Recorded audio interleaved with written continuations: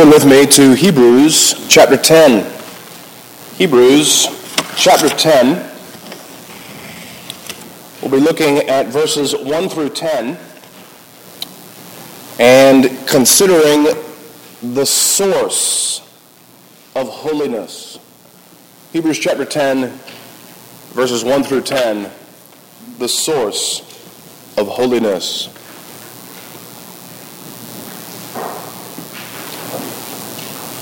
Give attention to God's holy word. For the law, having a shadow of good things to come and not the very image of the things, can never with these same sacrifices which they offer continually year by year make those who approach perfect.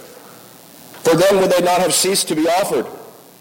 For the worshippers, once purified, would have had no more consciousness of sins. But in those sacrifices there is a reminder of sins every year. For it is not possible that the blood of bulls and goats could take away sins. Therefore, when he came into the world, he said, Sacrifice and offering you did not desire, but a body you have prepared for me. In burnt offerings and sacrifices for sin you had no pleasure. And then I said, Behold, I have come. In the volume of the book it is written of me to do your will, O God. Previously saying, Sacrifice and offering, burnt offerings and offerings for sin you did not desire, nor had pleasure in them, which are offered according to the law. Then he said, Behold, I have come to do your will, O God. He takes away the first, that he may establish the second. By that will we have been sanctified through the offering of the body of Jesus Christ once for all. Let us pray.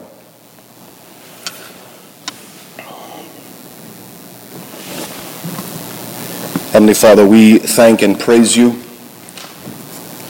for your ordinances and for the promises that you have made and attached to your ordinances, and that it is through preaching that you enter into our presence and that you speak to us from heaven. We pray, Lord, now that you would speak to us through the preaching of the word, anointing us with your Spirit that we may hear the voice of the Son of God, and that as we hear his voice we might live. We pray all of this for Jesus' sake. Amen. How holy is holy enough? Is there a point at which in our lives that your holiness reaches its ultimate end? Is this even a proper question to ask? How much holiness do we need? Holiness, like much sadly in the gospel, is misunderstood. It is either scoffed at as legalism and being judgmental. If you emphasize holiness, people will say, that's just legalism and being judgmental. Or legalism and being judgmental are embraced as if that was the sum and substance of what it means to be holy. As if knowing that we should be holy and pointing out others' unholiness were the sum and substance of what God requires in the gospel. Even here, to say that God requires holiness in the gospel exposes the false gospel that has taken over the church in our day. This false gospel is one that proclaims a God who is not holy, proclaims a Christ who grants us a salvation that is centered on feeling good rather than being holy, and a Holy Ghost who baptizes our carnal impulses without transforming them to be holy. This false gospel is a gospel devoid, empty of holiness. And being empty of holiness, being empty of this benefit of Christ, this false gospel is empty of Christ. You will either have Christ whole and entire, or or you will not have Christ at all. And the Christ that we preach, as Peter proclaimed in Acts 2:27, is the Lord's Holy One. But why holiness? Why do we need this benefit of Christ's salvation? Why require something of us that our hearts are incapable of and our flesh is totally opposed to? Why holiness? Because the reward promised in the gospel, the great treasure that God holds out to you in the gospel of his Son, is heavenly. Beloved, what awaits for us who look for the glorious appearing of Christ is beyond comprehension. It is beyond the deepest longings of your heart. It is heaven itself. And being heavenly, the reward requires holiness. What we're going to see in this passage is that the heavenly blessings foreshadowed in the law require a heavenly holiness. The heavenly blessings foreshadowed in the law require a heavenly holiness. As we look at this passage, we're going to notice two things. Heavenly blessings in verses 1 through 4, and heavenly holiness in verses 5 through 10. Heavenly blessings in verses 1 through 4, and heavenly holiness in verses 5 through 10. As we begin looking at this passage, notice the language that the author uses in verse 1. For the law, having a shadow of the good things to come. The word having a shadow of, we use this in literature, it's foreshadowing. It's a dim hint at something that's to come later on. You might think of, if you've ever played with your kids, doing shadow puppets. You put your hands in a certain way and you can make the face of a gorilla. And the light from behind your hand shines the outline or the faint resemblance of a gorilla on the wall. Or you can do a bunny or a dog or whatever your kids like. That's what's being talked about here in the law. The law foreshadowed the good things to come. Now I want you to note that this reference in verse 1 of chapter 10 refers back to much in the book of Hebrews already. I'm going to move quickly through some of these references because I want you to get the impression and the impact of what the author is telling us here. In chapter 1, verse 3, it says that Christ, after he had purged our sins, sat down at the right hand of the Majesty on high. In chapter 4, verse 16, we are exhorted to come unto the throne of grace, the mercy seat, which was the lid of the Ark of the Covenant inside the tabernacle. In chapter 6, verse 19, we're told that the hope of the gospel goes beyond the veil into the presence. Chapter 7, verse 19, we are told that by this better hope of Christ, we draw near to God. Chapter 8, verses 1 and 2, the author summarizes his whole letter and says, this is the point. We have a high priest who is seated at the right hand of the Majesty on high in the true tabernacle that God pitched and not man. Chapter 9, verse 11, the author describes Christ's priesthood, and he says Christ came as a high priest of the good things to come. And then in verses 23 and 24 of chapter 9, the author writes and says that Christ has entered not the earthly tabernacle, but heaven itself.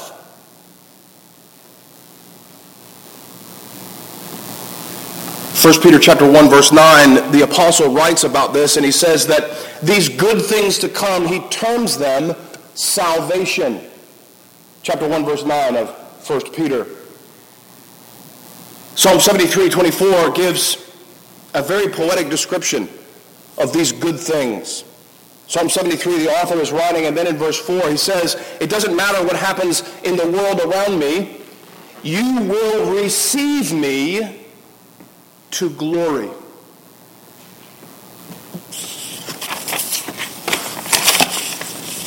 Brothers and sisters, God has promised you his own glory as your reward.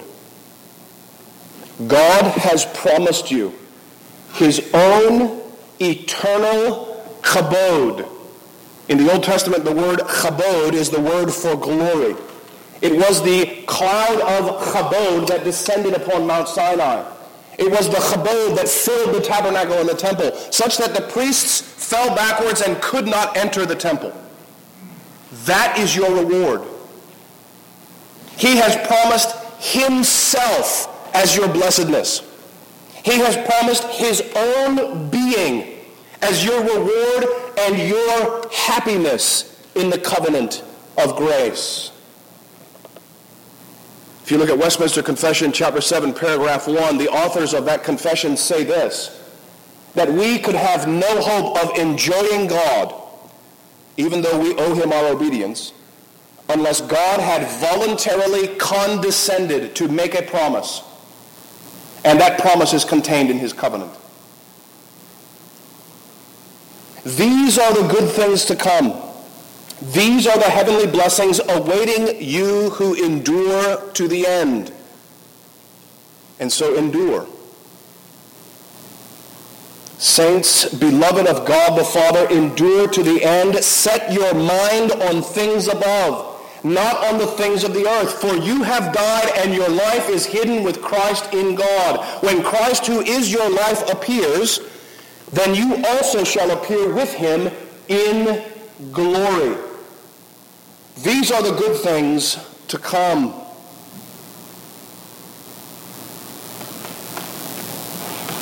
The nature of these good things, however,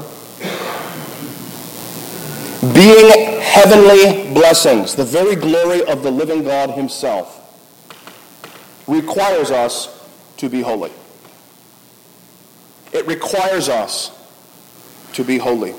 It requires, in fact, a holiness to match. If you want to buy a suit and your money doesn't match the price of the suit, you don't get the suit. Christ in the gospel promises to you the suit of heaven. Therefore, you must have a holiness that matches the price of that suit. We continue through verse 1 and 2. He says that the law had only a shadow of the good things to come, not the very image of the things. And so the law could never, with the sacrifices that are offered year by year, make those who approach perfect. This is a reference to the high priest. The high priest under the law was the one who approached the presence of God. And all these sacrifices that were offered could never make him perfect. If the priest is not perfect, the people can never be perfect, because the priest represents the people. This is the whole point of the book of Hebrews. Jesus Christ is our great high priest. He has been perfected, and through faith in him, you are perfected to inherit heaven. He also says in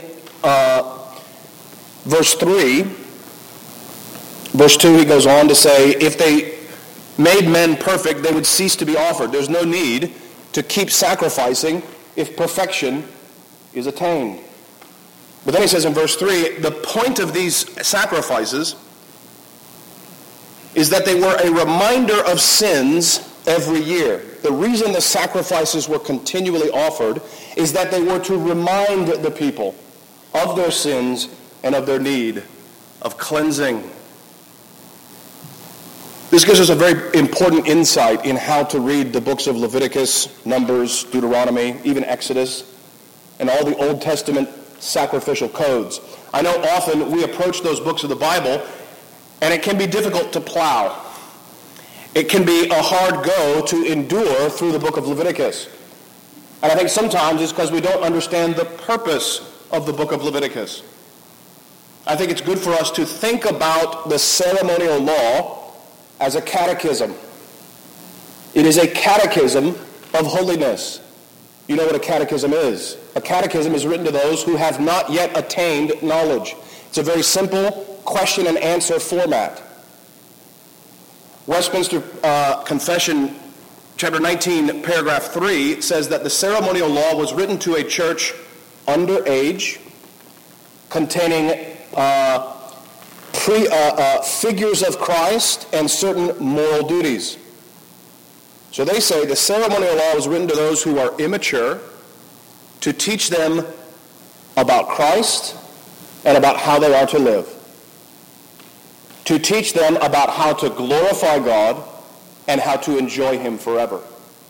And so I think as we look at the book of Leviticus based on verse 3, we look at it as a catechism. Now just think with me for a little bit about all the sacrifices Leviticus contained. You had to offer a sacrifice for ordinary worship. If you wanted to praise the Lord because He had blessed your crop, you had to offer blood. If you wanted to atone for your sins, you had to offer blood. If you wanted to enjoy the peace offering, you had to offer blood. If you brought a burnt offering, you had to offer blood. If you offered a trespass offering, you had to offer blood. When Aaron was consecrated, they had to offer blood. During childbirth, before and after, you had to offer blood sacrifices. For any bodily discharge, you had to offer a blood sacrifice. If there was leprosy in your body or in your home, you had to offer a blood sacrifice. The sacrificial system of the Old Testament is dripping with the blood of bulls and goats. Now, what is the point of this lesson? Is the point of this lesson that God is angry and that God wants that God is judging mankind? No. That's not the point of the Levitical system. The grand lesson of the Levitical code was that man is totally unclean. That man in every aspect of his life is unholy. In birth and in death. At night and during the day. Whatever we do, it required the blood of a sacrifice. We are totally an unclean thing. As Isaiah says in chapter 64, verse 6, he says that our righteousness is but filthy rags, and we are altogether an unclean thing. Our Lord teaches this same principle in Matthew chapter 15. Matthew chapter 15, correcting the Jews who misunderstood the holiness code.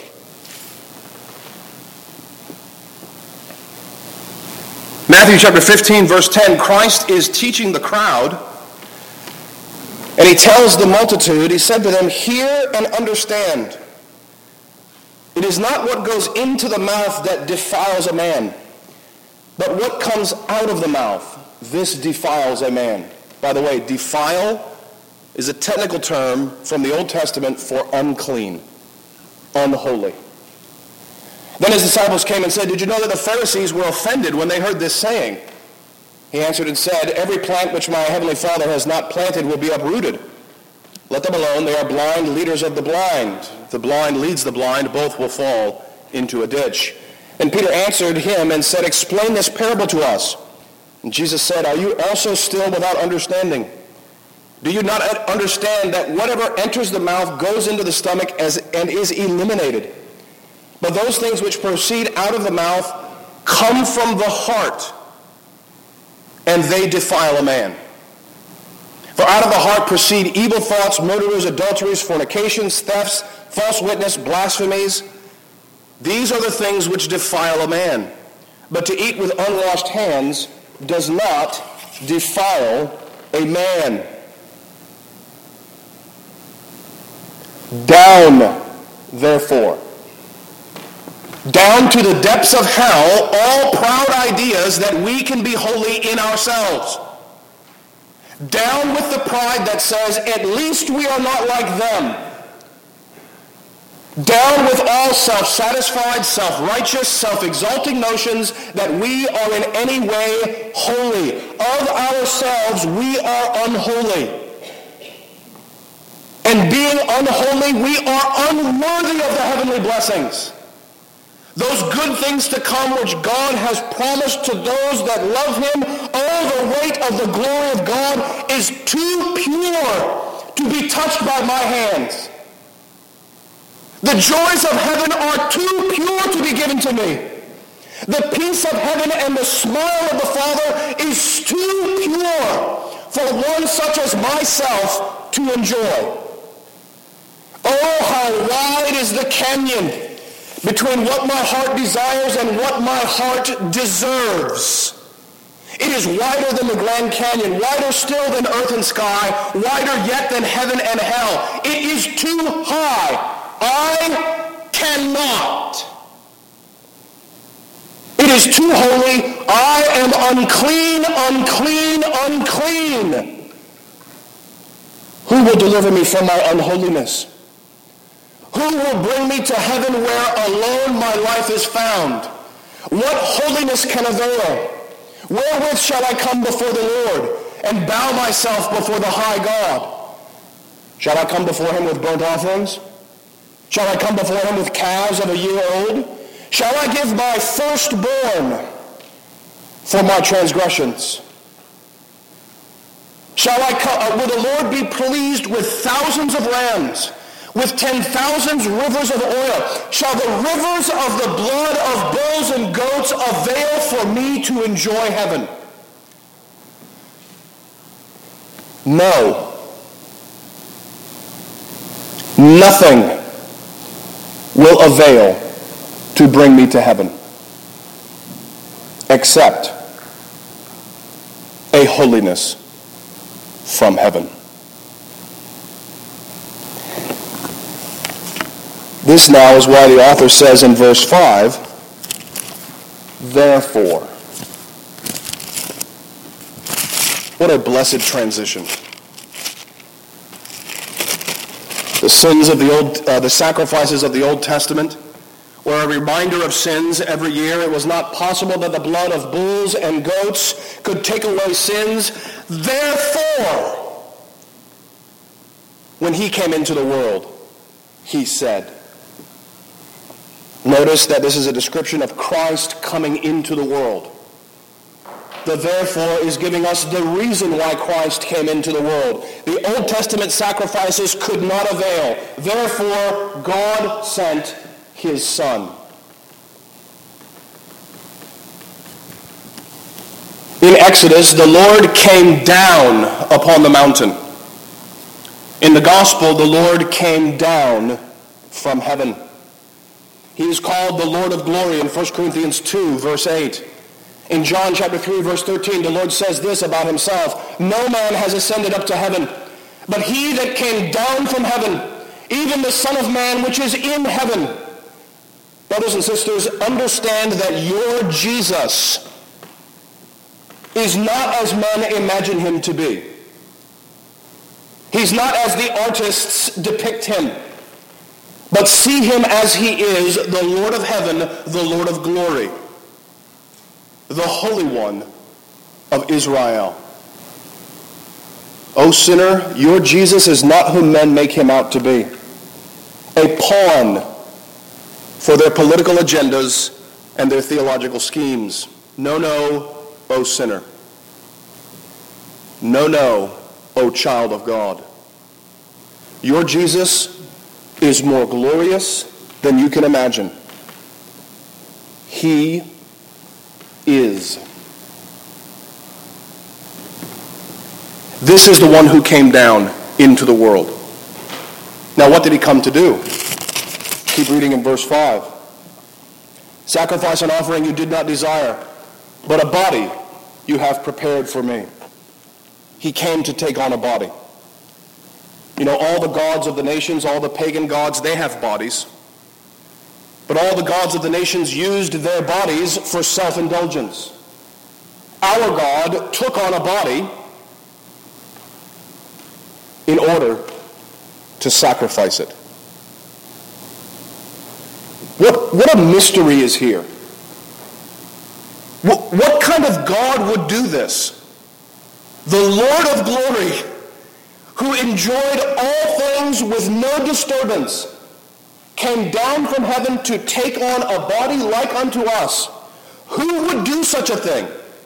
Who would die for sinners? Who and why would such a one do this? Paul tells us in Romans 5, verse 8, God demonstrates his love to us in that Christ died for us. In the incarnation of Christ, taking on a body in order to sacrifice it is the grand demonstration of his love.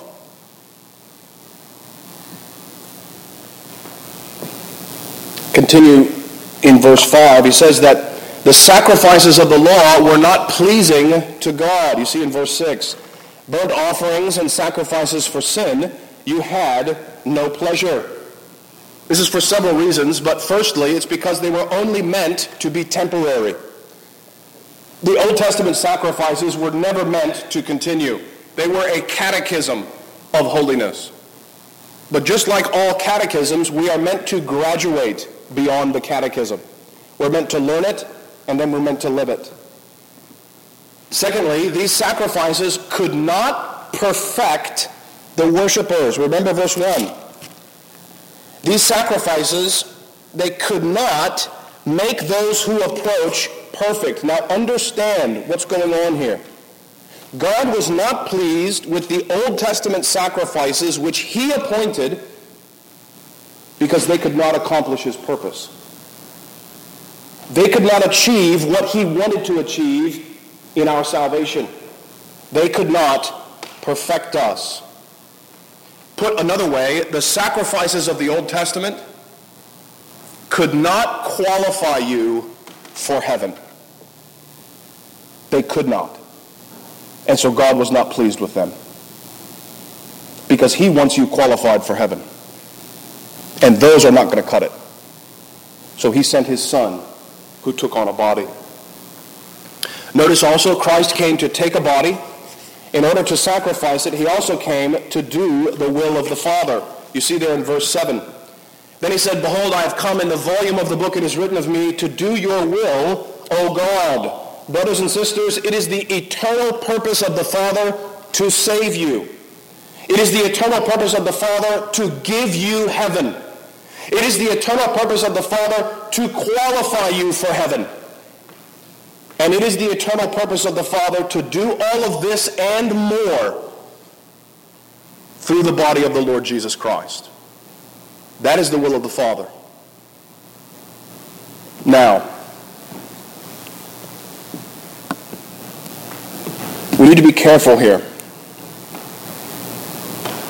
Notice in verse 8, he says, sacrifice and offering, burnt offering and offerings for sin you did not desire, nor had pleasure in them, which are offered according to the law.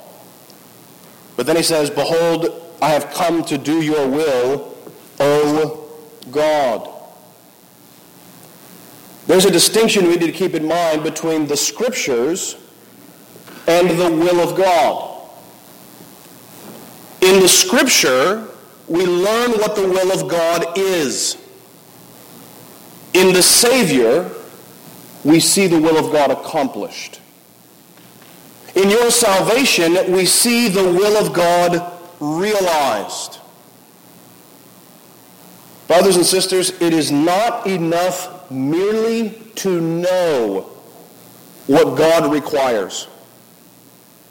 It is not enough merely to know, even from the Scriptures, that you must be holy. It is not enough to confess that in Christ, holiness has been accomplished. This was the mistake of the Jews. If you read Romans chapter 2, this is the basis of Paul's argument with the Jews. He tells the Jews, you think you are a guide to the blind because you know God's will, having been instructed from the law. But he says, even though you are instructed in the law, you don't live out the law. For not the hearers of the law, but the doers of the law are justified in the sight of God. And then Paul goes on further and says, he is not a Jew who is one outwardly, nor is circumcision in the flesh, but he is a Jew who is one inwardly, and circumcision is of the heart. Meaning that the holiness God requires in the law must be realized in your life. It must become your holiness. You must be transformed.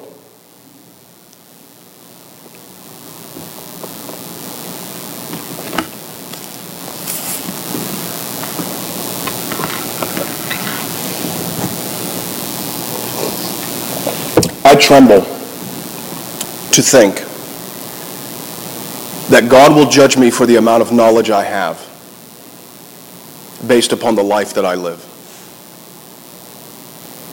And I tremble for the Reformed Church, for the amount of knowledge that we have and the amount of holiness that we lack. I tremble because it is very easy for us, just like the Jews of the Old Testament and in the first century of the church, to think we know the will of God and to not live the will of God.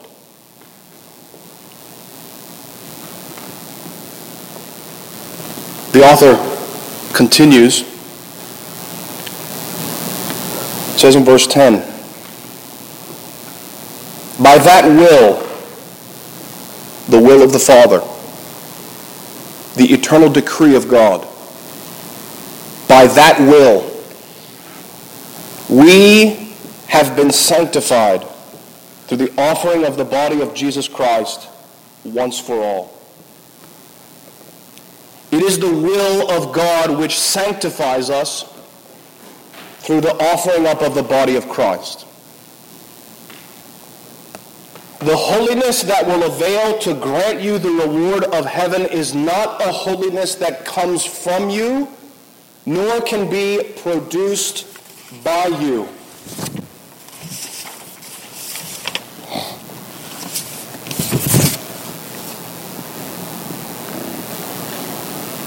The gospel of Jesus Christ is not that God is holy and you are not, so try harder. The gospel of Jesus Christ is that God is holy and you are not. Therefore, God sent his Son to be your holiness. So how much holiness is enough? At what point are we holy enough? Have we arrived? Do you have no more to learn in your pursuit of holiness? Have you grown as holy as you can? Are the rest of your days and months and years just so much idle waiting for Christ to return? Our holiness is never going to be enough. In no amount of outward good looks can we be made holy. The only holiness that will avail is the holiness granted to you in the person and work of Christ. That is holiness, the holiness of heaven. Let me just say this if it's not clear. Holiness is judged by comparing ourselves to Jehovah, not to one another. Holiness is determined by his standard and the reward that he has promised. And to all those that believe in Christ, as it says in verse 10, he makes them holy so that they can enjoy heaven. Do not be deceived, brothers and sisters. When the gospel requires of you holiness, it is not requiring you to produce more good works to earn holiness. The gospel in requiring holiness is requiring the one thing it has always required. Repent of your self-righteousness and trust in the Lord Jesus Christ alone for your righteousness, for your holiness, and for your glory. Amen and amen. Let us pray.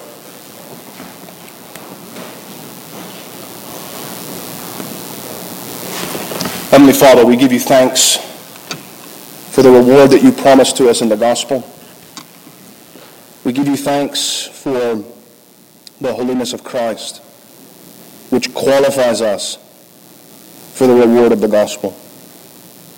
And we pray, Lord, that you would work in us saving faith, uniting us to Christ by the Spirit, that we might indeed be made holy in his sight, and that we might be qualified for our heavenly reward. We pray also, Lord, that you would help us to set our minds on things above and cause us to look for that glorious appearing of the Lord Jesus Christ, who is our salvation. And it's in his name that we pray.